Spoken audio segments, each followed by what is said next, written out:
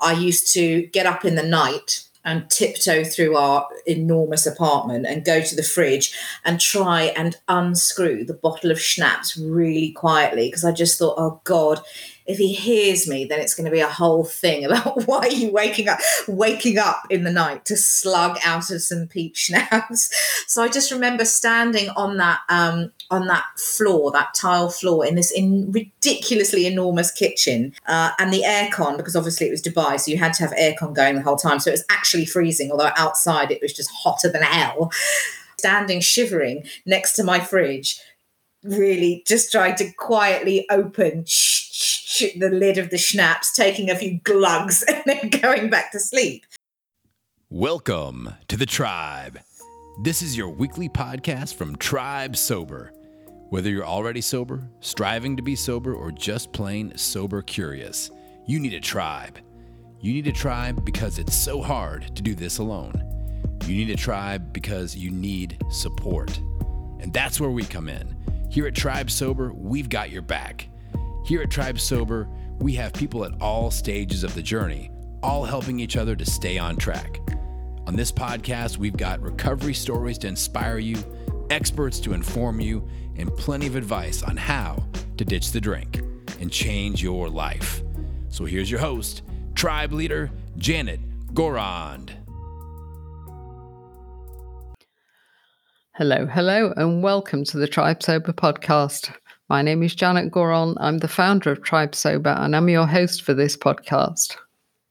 Here at Tribe Sober, we help people to change their relationship with alcohol and then to go on and thrive in their alcohol-free lives. And over the last 5 years, we've helped hundreds of people to do just that. We created Tribe Sober because we believe it's really, really hard to change your drinking alone. So at Tribe Sober, we're all about community. And each week we feature a community voice just to give you a flavour of the awesomeness of our tribe. Here's a lady from one of our WhatsApp groups. Following World Without Wine for a few years before I was ready and able to start to disentangle what drinking had become in my life. I had experienced different alcohol experiments with Annie Grace and had done some work with the Sober Sis group in the States, but it kept coming back to what now is called Tribe Sober, really called to the energy of the group. I know I had chosen in my best when Janet put on an entire workshop in July, which ended up being offered as a personal, and then it turned into a full workshop, and it was a beautiful experience. It was really the first time that my mind shifted from I need to take a break, or I need to do a reset, or I need to try this for my health, really into the change of perspective of what it's been for me. So with that awareness also comes a beautiful community of like-minded individuals, all at different places in their journey, without judgment and total acceptance, but with accountability and motivation and encouragement. Always sending out notes and messages to one another, creating a true community of support, as well as offering hypnotherapy, recovery coaching. Lynette's been amazing, Belinda's been amazing, and I look forward to trying the root therapy cause that is also offered through this beautiful family. I know I'm early in this journey for myself, but I know I'm in the right place with the right people and doing the right things, and that feels simply beautiful. Thank you, Janet, for having the courage to step out and do this work and to create the community to let so many of us follow in these amazing footsteps and begin to create a new life, as you lovingly say, thriving. Much love and thank you. So there you heard a mention of our workshops. We've actually run more than 60 workshops during the last 5 years. And now that they're on Zoom, we're able to welcome people from all over the world. We've just posted a couple of new workshop dates on the website. So if you'd like to know more about our workshops, then you'll find all the info under the Our Services menu on tribesober.com. My guest this week is a household name here in South Africa. She's a journalist, a radio presenter, and an author. I've had the pleasure of being on her Cape Talk show a couple of times, so I was happy to turn the tables on Sarah Jane King and talk about her extraordinary backstory as well as her recovery. I began by asking Sarah Jane to introduce herself. I live these days in the southern suburbs in Cape Town, and I work at Cape Talk Radio, which is where I've been for it'll be 5 years actually, coming up this October. Live with my little family. My little girl will be 2 in November. I can't believe it. And yeah, that's me. I think before we get stuck into your personal recovery story, I think we'll just have to touch on your amazing backstory. There'll be people listening to this like me that picked up Killing Caroline and couldn't put it down till it was over. It was absolutely riveting. I'll put the details in the show notes so people can grab that. And it's on Kindle as well these days. So if there's anybody out there, because we have a lot of listeners in America and we even have a listener in Peru, so they might not know your backstory. So I know it's a big ask because it's such a long and complex and moving story, but can you just try and give us a sense of your extraordinary beginnings in life? Yeah, sure. I've learned to do the abridged version quite well by now.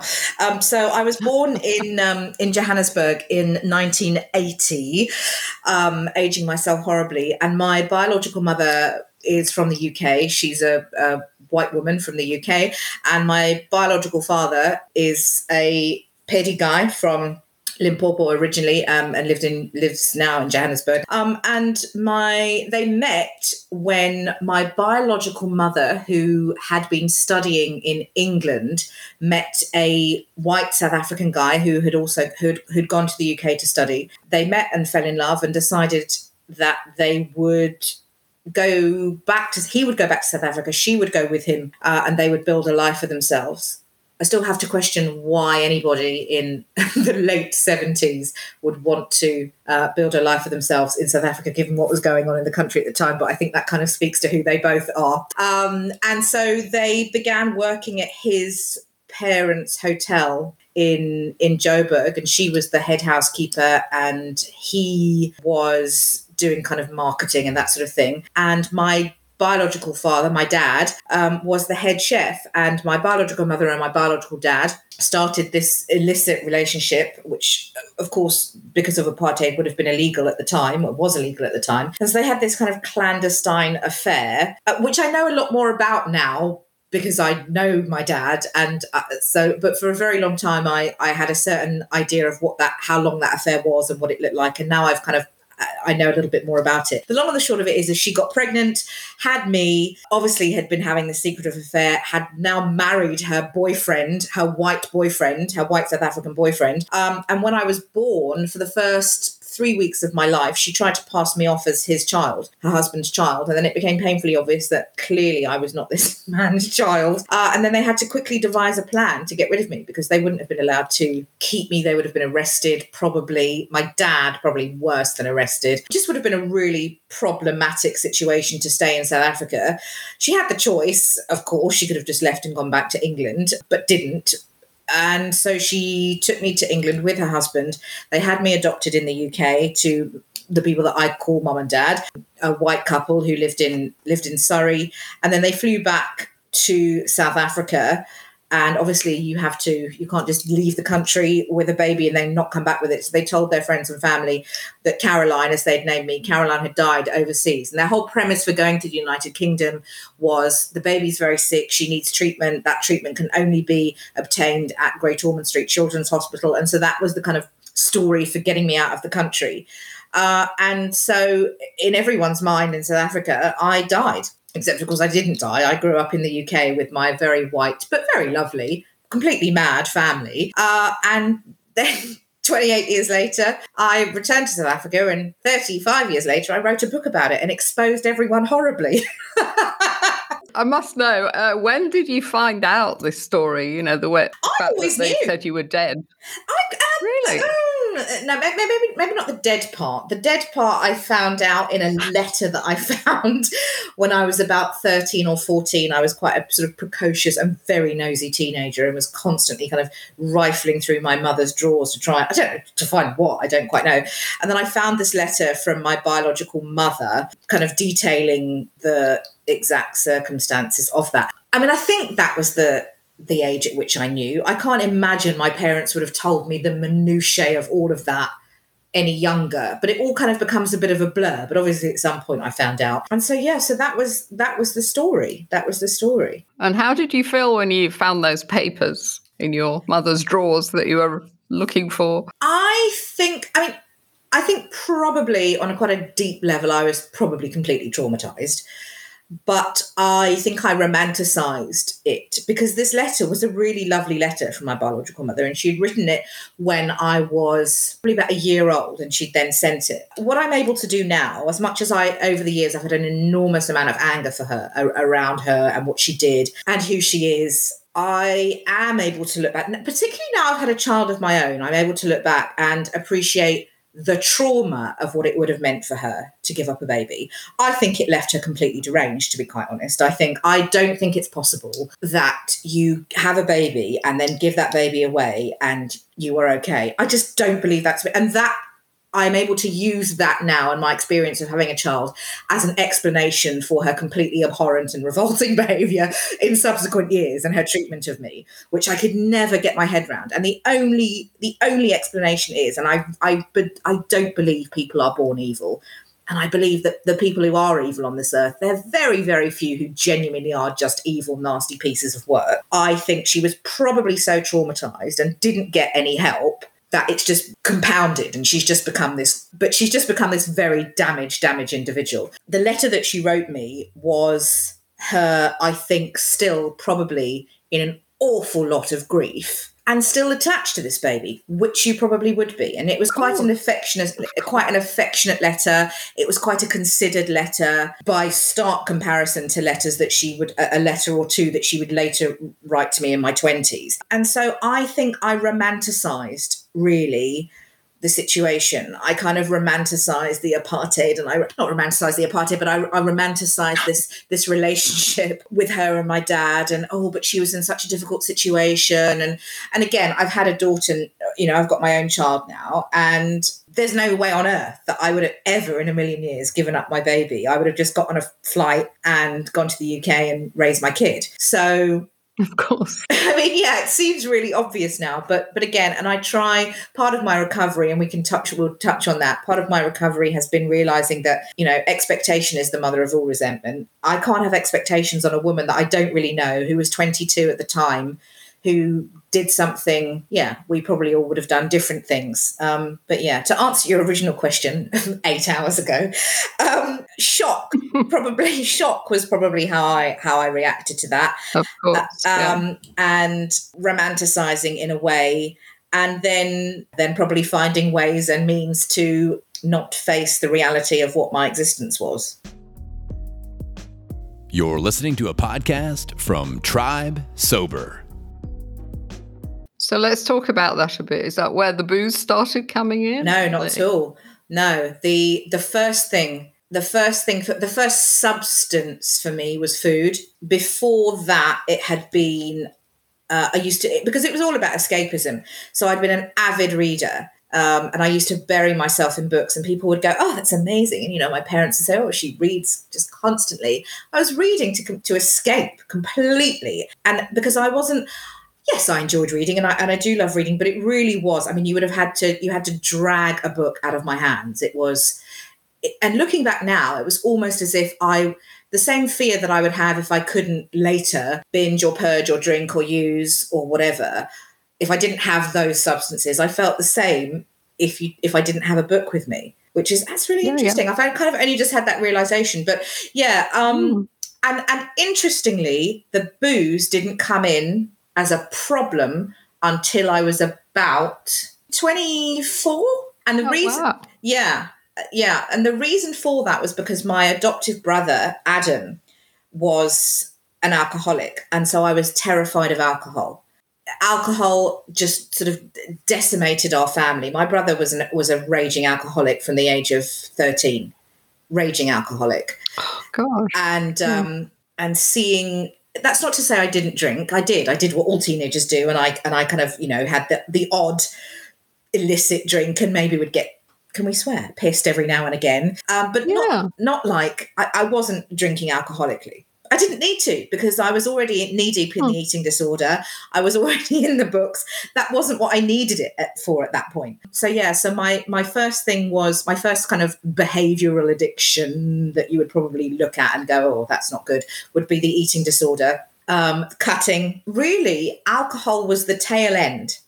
And so my drinking really got bad when I had to start putting all the other stuff down. When I started realizing that I had a problem with other stuff, then I needed something to have, and because I'd never had a problem with alcohol, it seemed okay to me that the way that I was drinking was the way that I was drinking. And how bad did it get that you felt you needed to go to rehab? Well, again, the drinking wasn't what took me to rehab. So my eating disorder had been around from probably about 12, and that would fluctuate between compulsive eating and restricting, binging, purging, and I did the whole gamut of that for years and years. It got really, really bad when I first went to university, really bad. And then when I was 24, I moved to Dubai. It was while I was in Dubai that the drinking got bad, ironically, because everyone always says, oh, but Dubai's a dry state. It isn't a dry state. And also,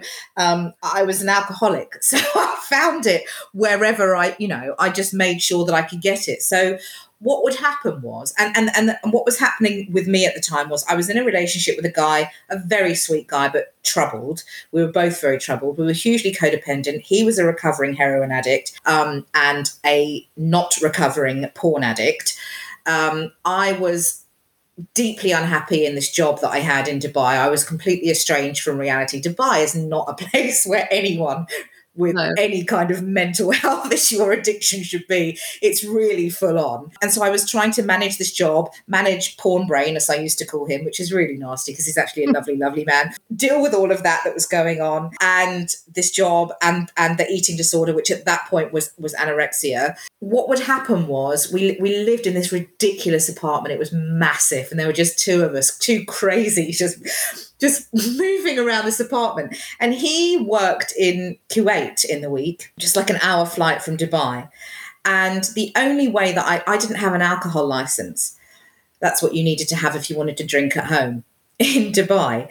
So the only way that I would be able to have alcohol at home was him coming through duty free. And of course, there was a limit on that.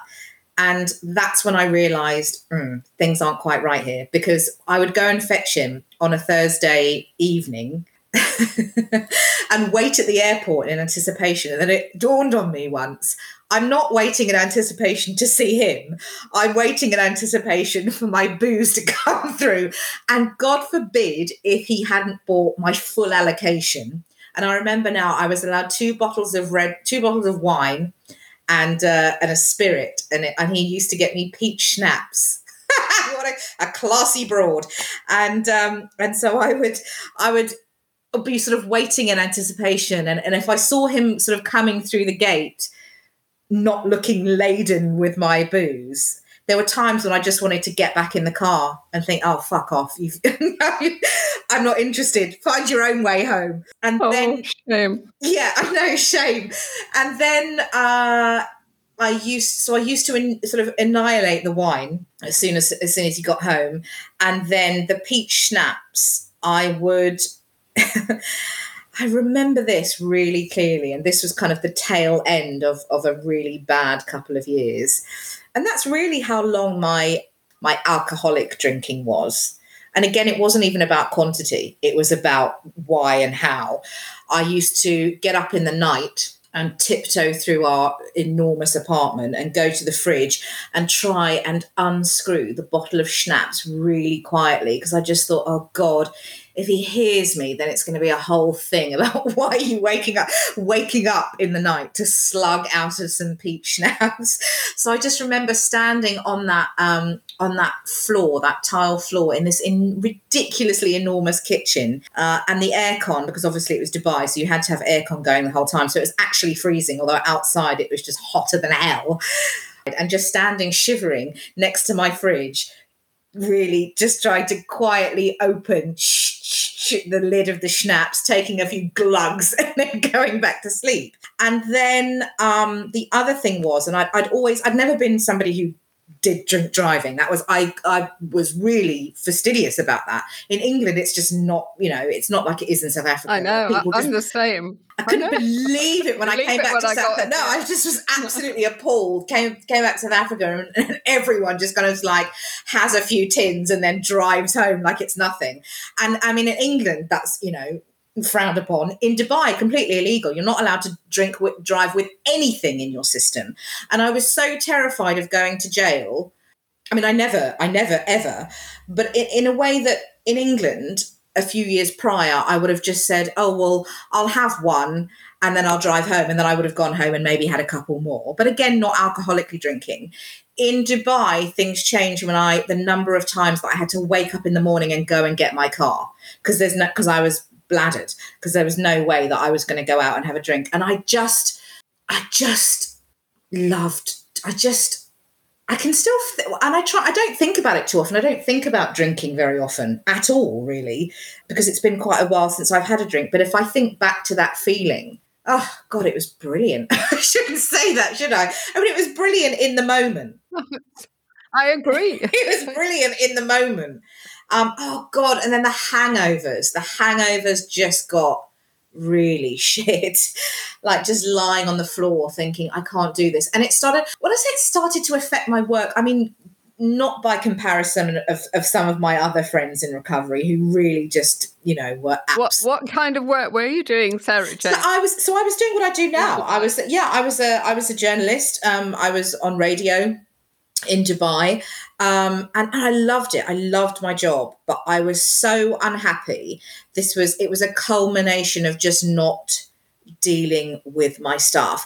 I'd been in a 12-step fellowship, but for food. I didn't think I was an alcoholic. I did not think I was an alcoholic at all. I didn't, because to me, an alcoholic was somebody like my brother, who by then he killed himself actually when I was 19. An alcoholic was somebody like my brother who got absolutely shit-faced all the time, could not just have one drink, and was a menace and was abusive and was loud and a violent drunk. That's what an alcoholic was to me. I think for many people, that's what an alcoholic is. So that's why, people like us ladies that are drinking a bottle of wine every night, a bit more at weekends, etc. We don't think we're like that. We couldn't possibly be an alcoholic. Yeah. But you take our booze away, and then that's a different story. We and that was the realize thing. And that was the thing. For me, the taking of the booze away, it was, and I told the story about, him coming through the airport and me wanting, if he hadn't done that, yes, I would be pissed off. But for me, I'm such an addict that something else I would have done something else. I'm such a cross addict. So it was never, oh, there's no booze, and that in and of itself is going to drive me spare, because there was always 6 other addictions waiting in the wings to pick up from where the other one had left off. I just did like a massive dance from one to the other. And even when I got into recovery from substances, that still played out. With codependence and other stuff. So, yeah, it was those. So your objective was to numb yourself. 100%. It doesn't really matter what it is, whether it's food or a bit of cutting or alcohol. A bit of cutting, as long as it numbs. Yeah. Absolutely, yeah. That was complete. It was complete escapism. It was complete numbing. It was complete. The fear of feeling, and yet I felt all the time. I felt everything. I felt every tiny little thing. Yeah. And also by that point, so I was like 24, 25 by that point. I hadn't been diagnosed with any mental health issue at that point, but I knew something wasn't right. Aside from the addict stuff, I knew something wasn't right. But I you know, again, mental health issues were something that other people had. They weren't things that nice girls from Surrey had. So when did you decide that you were going to go to rehab? Well, a bit of rehab in South Africa. Yeah. So what happened was my mum had come out from the UK. My mum and I, we have a better relationship these days. It's been difficult though. We have a difficult relationship, and we work on it, and it's difficult. And this was one of the times when it was very difficult. It was at a difficult point. My mum had come out. I was living with porn brain. Shame. I got fired from my job. That's right. That's what happened. I got fired from my job, and I was so indignant. What for? I mean, officially for going over the head of our senior news editor and running a story that they didn't want run. That was the official line. The real line was that I was just a fucking pain in the arse. I was just a complete pain in the arse. I was bloody good at my job, but I was that becomes irrelevant when you're just a constant pain in someone's arse, which I was. I was mouthy. I was angry. I was so unhappy, and it was just coming out as. I often wonder what people who I've got friends from those days in Dubai who were very, very good friends to me and very, very dear friends, and they still are. And they saw the behind the scenes, Sarah Jane. They saw that actually that wasn't really who I was. They saw me kind of broken and stuff, and they saw me outside of the work environment. But I often wonder, like my boss at that time, what they would say about me. Like if we went back and said, what was Sarah Jane like? They'd probably just be like, she was a total dick. She was just an absolute nightmare. Because I was so angry. I was in so much pain. I was so unhappy. I didn't know who I was, where I just didn't. So my mom had come out, and I remember we'd gone to the mall. Her, me and himself. And we got into a fight, probably because I was being objectionable again. And I left them in the mall. I thought, I can't do this anymore. I was at breaking point. I'd lost my job. It was just awful. And I just got in the car, and I wrote about this in the book, and it was a really poignant thing for me in the book because it was so real. I got in the car and I drove down Sheikh Zayed Road in Dubai, which is like this big, long road. And it was like rush hour, and rush hour in Dubai is like just next level. And I just remember driving down this road thinking, I'm just going to put my foot down and just drive into the car in front, and just that's going to be it. Because I'm so God, I never get emotional talking about that, but I am now. I just thought, I can't do this anymore. I'm so unhappy. Somehow ended up back at the ridiculously large apartment. The thing about this apartment, I just want to say, the thing about this apartment was we had just bought a house in the UK about 3 weeks before I came home one day and said to Porn Brain, we're moving to Dubai. And he went, what are you talking about? And I went, we're moving to Dubai. And he went, I don't want to. And I went, I don't care. You're going to do as you're told. And so we moved to Dubai, and we couldn't afford it. And we couldn't find anyone to rent our house in the UK. So we were paying a bond that we couldn't really afford on a house in the UK. And then we were also paying extortionate rent on this property in Dubai, because rent is just really expensive in Dubai.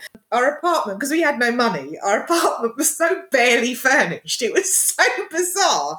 Like the rooms were huge, but we had like one sofa and 2 chairs around this really tiny dining room. It was just really funny. It wasn't actually. It was quite tragic. Got back to the apartment. My mum came back with him. They were furious because I'd left them. And while they had been travelling back in the car, himself, who at that point was, I think, 5 years clean from heroin addiction and had been to rehab, they'd had a kind of discussion where they were like, go and get some help. So my mum, whose solution to stuff is to kind of throw money at it, offered gleefully to pay. And I thought, cool, I can do that. And a friend of mine in the 12-step eating disorder group that I was in had been to South Africa for treatment. And she said it's much, much cheaper than like going back to the UK, which I didn't want to do. So I was like, okay, fine. And I ended up going to a treatment centre in Joburg, and that was it. Left my life in Dubai behind completely, literally. Tell us that bit where you landed in the plane in Joburg and you felt like you'd come home. Yeah, that was quite bizarre. I mean, it might just have been because I was pissed, because that was the last time that I had a drink. Because I didn't realise that. No, it wasn't. It was quite profound. But my last drink was above Doha as the plane took off, because I'd flown from Dubai to Doha to Joburg, and I didn't realize it then, but it was my last drink. My last drink was a glass of red wine in one of those awful plastic cups above, somewhere above the Gulf. And as we landed in Joburg, it was like the most beautiful sunset, and the wheels kind of touched down. I'd never been back to South Africa. I'd never, since I left at 6 weeks old as a baby. And as the wheels touched down, I just had this sense of coming home, or being where I needed to be, belonging. I don't know, belonging, being where I needed to be. Something just suddenly felt right in a way that had never, ever felt right before, ever. Yeah. And that, I think, sparked something. It did. It sparked a long kind of the next stage of my life in terms of what was going to happen. And that was my last drink. That was my last drink as well. All those thousands of feet up in the air. You're listening to a podcast from Tribe Sober.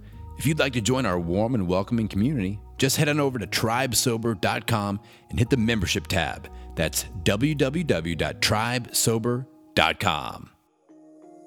So I think you spent about a year in treatment, didn't you? On and off. I've completely quite a long fucked time. my inheritance. I mean, honestly, that is it. There's nothing left. I went for 28 days. I was going to go for 28 days. Yeah. I thought, I'm going to go, and then I'm going to come back, and then it's going to be great, and And then 10 months later, a shell of a person, I tentatively walked out of the rehab. I ended up in there for 10 months. And why did you keep extending your stay? Was it their advice or your... Janet, I was absolutely mad as a cut snake. I was absolutely, I was crazier than a box of frogs. And also because the more stuff that was revealed to me, like, for example, you're a drug addict and an alcoholic and a codependent, and a lot of kind of, not so much sex really, but love addiction stuff going on and all of that. And all the time that my mum, my dear old mum, was kind of willing to pay for this, I just thought, I need to be here. I realised how mad I was, actually, And would you say it's mainly the talking that began to heal you, just talking and talking rather than reading and numbing it all out? I guess it was. I think it was connecting. It was the connecting, of course, with fellow people who were also, which I'd done a little bit of, but not really, because I still wanted to have all of that stuff over there. I wasn't ready to kind of let go of some of the stuff that, like, these days doesn't play a part in my life, kind of thing. And I, you have to be ready, don't you? You have to be. That's one of the things that's the thing about recovery, is that it can't be forced onto a person. You've got to be ready for it. And in that sense, around that, I was ready for it.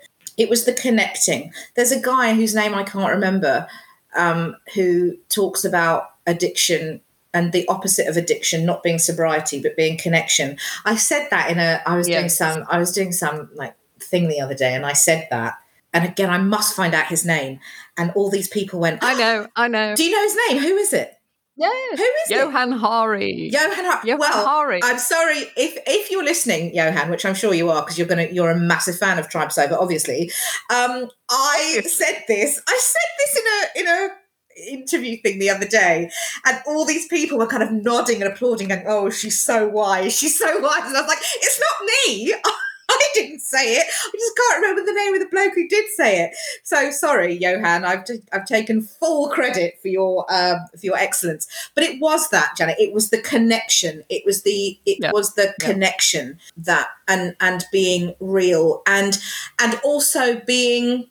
I had a really weird experience that I won't go into, because you'll need to read it. And if you want to find out what it was, read the book. But my first therapist in Johannesburg, who actually died last year. I have to be very careful, because you mustn't speak ill of the dead. But she was quite hectic, and she ended up having an affair with one of the clients in the rehab. And it's relevant because she was the first person. She was like a mother to me in those first few weeks, despite what she then went on to do, which was unforgivable and completely unethical. She offered me she mothered me, and what I also then realised was while in treatment was how messed up my relationship was with my mum, my adoptive mum, and then also started looking at my biological, that primal wound, the rejection, and suddenly things all started falling into place because I just thought, I'm a total fuck up. And that's kind of the message that I was getting from my mum. And I don't think she meant it in that way, but it was very much like, that's your stuff over there that you need to go and deal with. She was in an awful lot of denial, and still is. I don't think she's going to be listening to this podcast, around having any role to play. And not that recovery or addiction is about pointing fingers and blaming, but there was an awful lot of stuff. There was an awful lot of stuff there. This therapist opened up a space for me, a motherly space that I had been lacking since birth. And although she then went on to go and completely destroy that trust, she had opened up something that allowed me to start sharing. And now, as I think has become entirely evident in this podcast, I'm a massive oversharer. But I am so all about truth and authenticity, and I don't always get it right 100% of the time. But what I've realized is the truth will set you free. Absolutely, that 100%. But the truth will save my life, because we talk about all the cliches, but they're so true. Secrets keep you sick, and they do. They do keep you sick, and shame keeps you sick, and shame and secrets feed off one another. And I realized also that I'd been carrying somebody else's shame and been carrying someone else's secret for so long, to be like so written off that a whole world of people believe you to be dead. That is hectic. Like, that's really hectic. And I'm not sure, my biological mother's got a lot of anger towards me. She's got a lot of anger towards me for existing, I think. She's got a lot of misplaced anger, a lot of misplaced shame. I could not continue to carry her shame anymore and be her dirty little secret, because that was the stuff.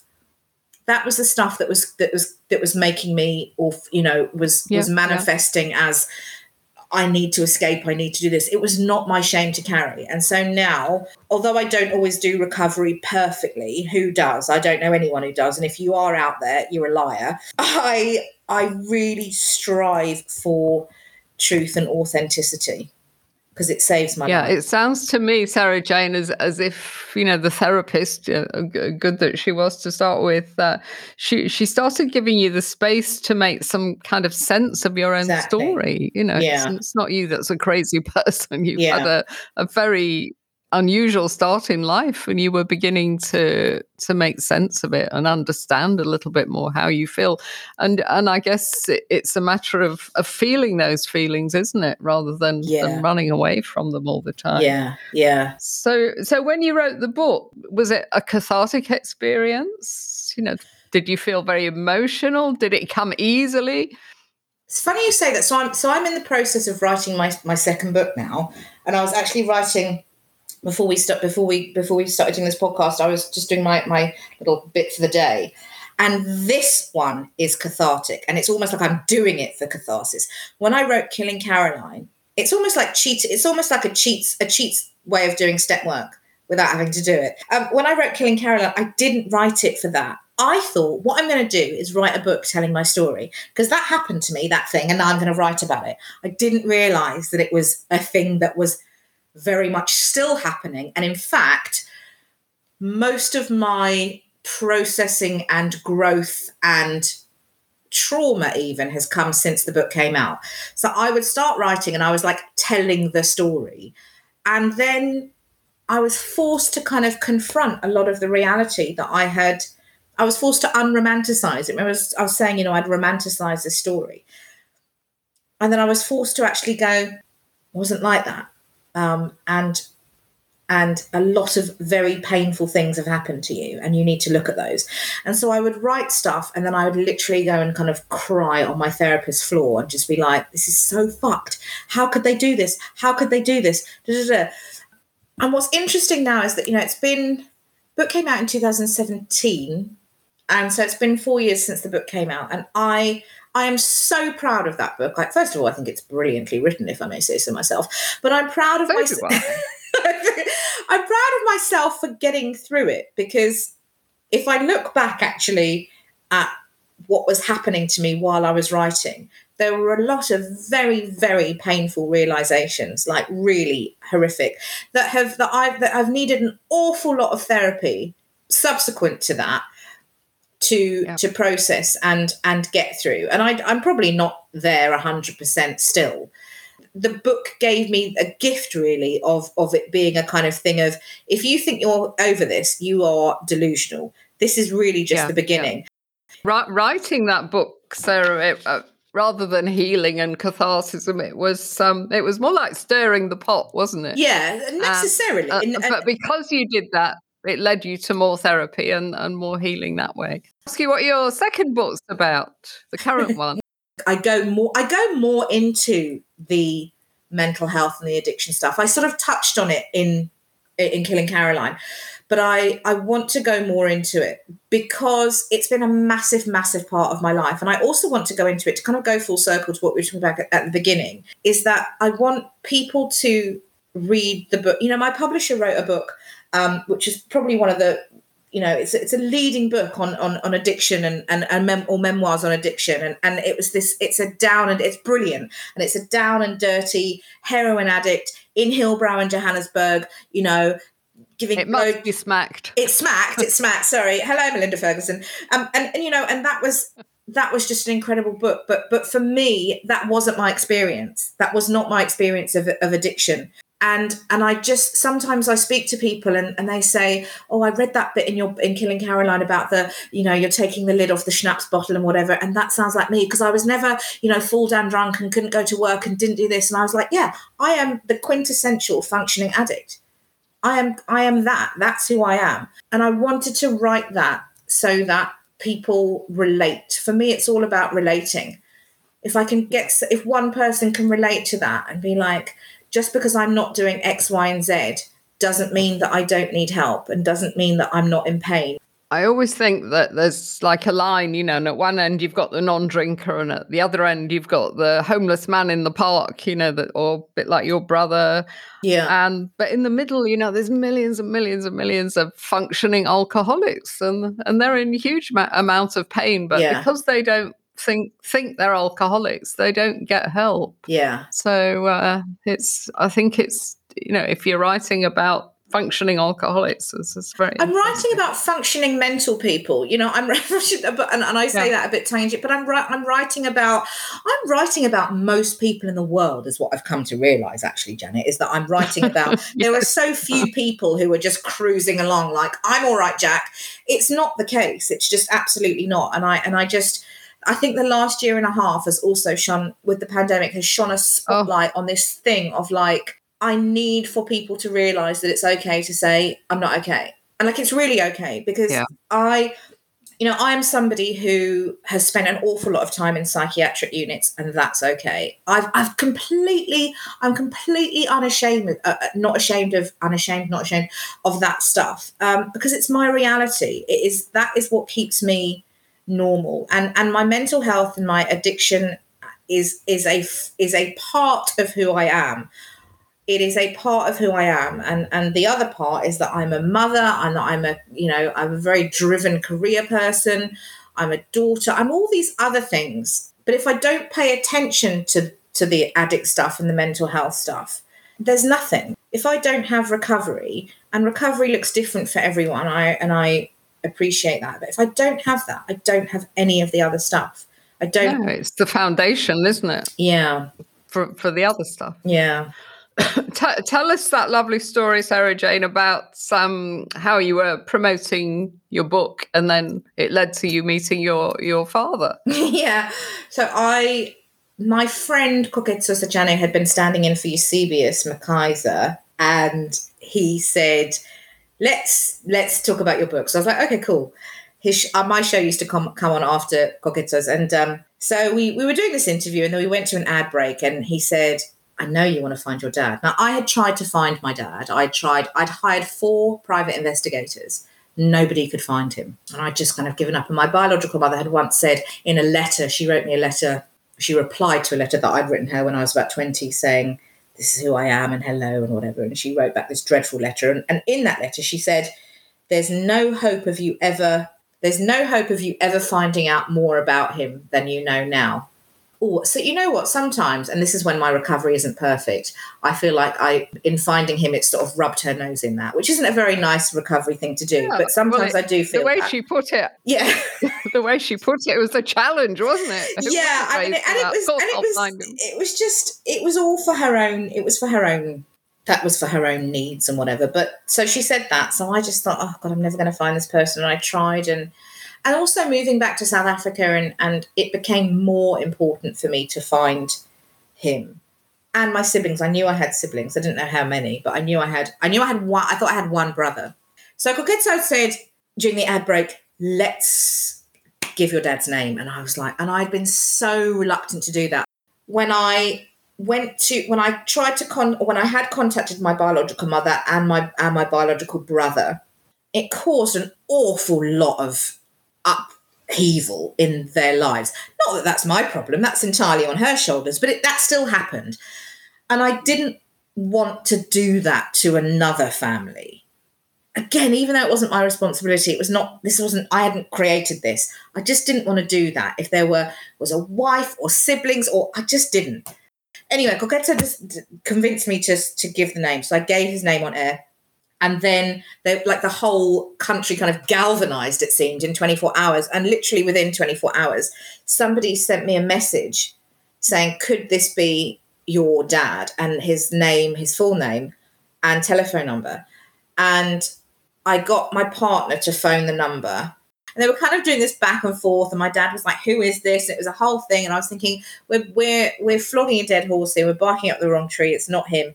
And then just as he was about to put the phone down, my dad said, I did work there, but it was a really long time ago. And I just remember like collapsing onto the bed and being like, oh my God. And I grabbed the phone and I just said, Did you have a relationship with a woman in the early 70s? And he said, what? And I said, sex. Did you have sex with a white woman? And he went, and I said, I'm your daughter. And I said, did you have a relationship with this woman? And he said, yes. And then a week later, I was in Joburg meeting him. And what was that like when you first saw him and he saw you? I mean, it was it was really emotional. It was really, he came with my oldest brother who looks just like me. And that blew my mind because I was like, oh my God, there are people who look like me. This is amazing. And we cried and he hugged me and he said, my daughter. And I really just felt like I couldn't believe this moment. And I've actually got it on video. I made sure that people were filming it so that if I ever get dementia or anything, it's there. So I can see it again. But yeah, it was an amazing moment. And he's really cool, my dad. Haven't you taken some of his name now in yours? Yes. The Makwala. Yes. Yeah. Yes. I'm now Sarah Jane Makwala King. It's beautiful. It just sounds my good. daughter also. This is an exclusive because I never talk about my daughter really. Ooh. And I don't give her name either. But his name is also part of her name. Oh, he must be thrilled. He is. Every Saturday afternoon, we open up our Tribe Sober Zoom Cafe. It's a safe space where our members can connect, check in, and just shoot the breeze about alcohol-free living. If you'd like to be a guest at the cafe one Saturday, just drop us an email at janet@tribesober.com. That's Janet, Janet, @tribesober.com, and we'll send you an invitation.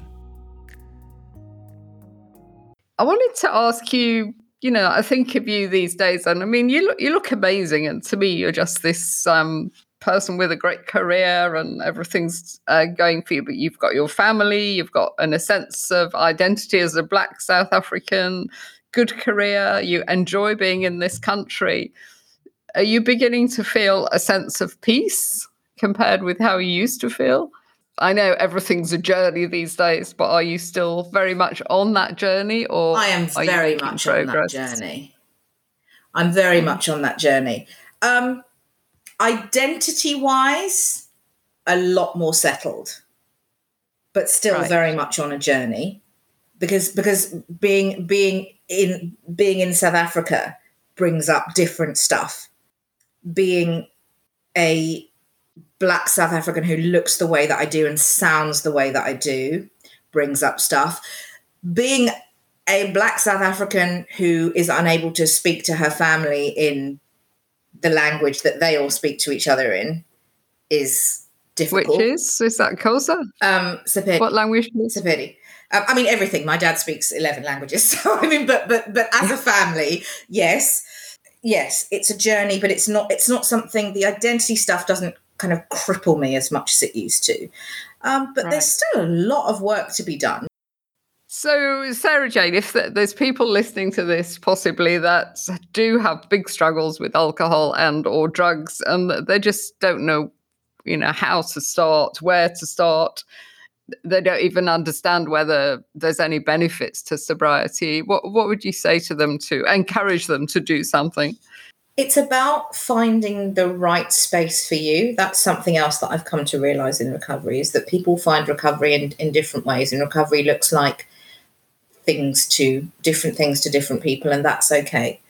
For me, it was about finding a safe space to even just begin that conversation and not be kind of held to it. For me, that space initially obviously was being in rehab, and then the path that I then took and that I found very helpful for the first few years of my recovery was in 12-step meetings. It's a really difficult one, because I think you're only ready when you're ready. And there's little things that for me were, I don't know if you've ever read the book Rachel's Holiday by Marian Keyes. I read that book. Yeah. There's a second one coming out now. It's like catching up on Rachel 20 years later. I read that book 5 years before I even thought about going into treatment or recovery, but something struck a nerve with me on that the relating that I got to this character who was, getting pissed all the time and was deeply unhappy and whatever. Yeah, I think it's just about voicing it, and whether it's voicing it in private therapy, whether it's voicing it in places like Tribe Sober that are built for this, for you to have that space, whether it's going to meetings, whatever it is, even if it's journaling to yourself, it's about, and I said this before, it's about the truth, isn't it? It's about moving toward truth and not denial, and not secrets, and not shame.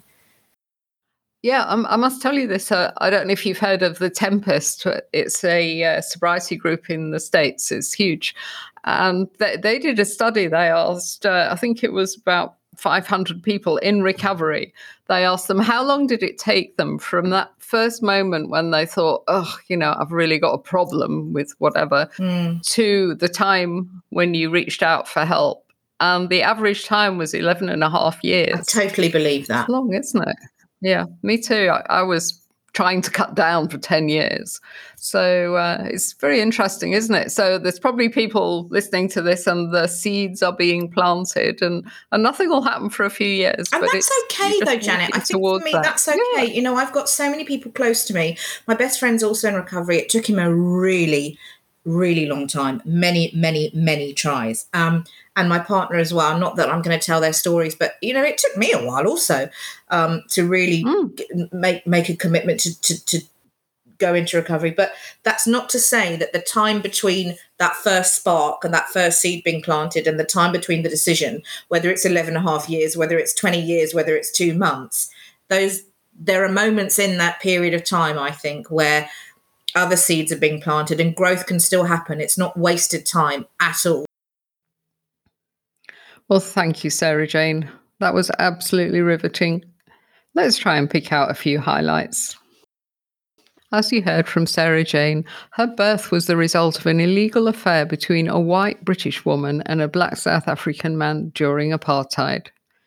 She shares her extraordinary story in her memoir, Killing Caroline. I'll put a link to the book in the show notes.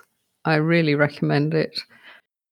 Now, as a child, Sarah Jane used to read voraciously as a form of escape. And then as a teenager, she went on to develop eating disorders and cussing, all in effort to escape her feelings and to numb her pain. Her alcohol use began to get out of control when she moved to Dubai at the age of 24. She never really acknowledged it was a problem. After all, her brother was a severe alcoholic, and she was not at all like him. She was very much a functioning alcoholic. We talked about alcoholism being on a spectrum. At one end, the non-drinker. At the other end, the homeless man in the park. Most of us, of course, are in between those two extremes. The danger, of course, is that many of us just resist getting help. We're not an alcoholic, so we're fine. So we go on drinking and we become more and more dependent. Sarah Jane got fired from her job as a journalist in Dubai for being so difficult. She felt so angry, so unhappy, and one day she was even tempted to crash her car while she was driving along a busy road. Her mother and partner recognized she was in trouble and they got her into rehab. She was only supposed to stay for 28 days, but she actually stayed for 10 months. She was learning, she was digging deep, and she was becoming aware that she needed to do the work if she was going to recover.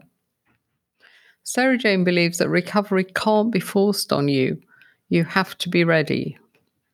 And she was ready. It was connecting with the other people in rehab that healed her. She so appreciates the deep value of sharing.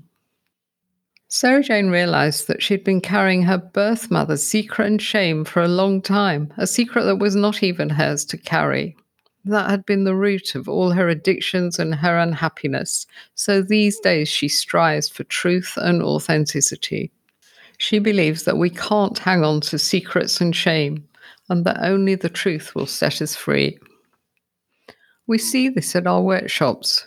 When we ask people to share their stories, you can see the relief in their faces as they tell their stories about how unhappy alcohol's been making them, stories they may never have said out loud before. We agreed that connection is the opposite of addiction, scientifically proved by the Rat Park experiment, which is featured in Johann Hari's fabulous TED Talk. It's called Everything You Thought You Knew About Addiction is Wrong. I'll put the link in the show notes.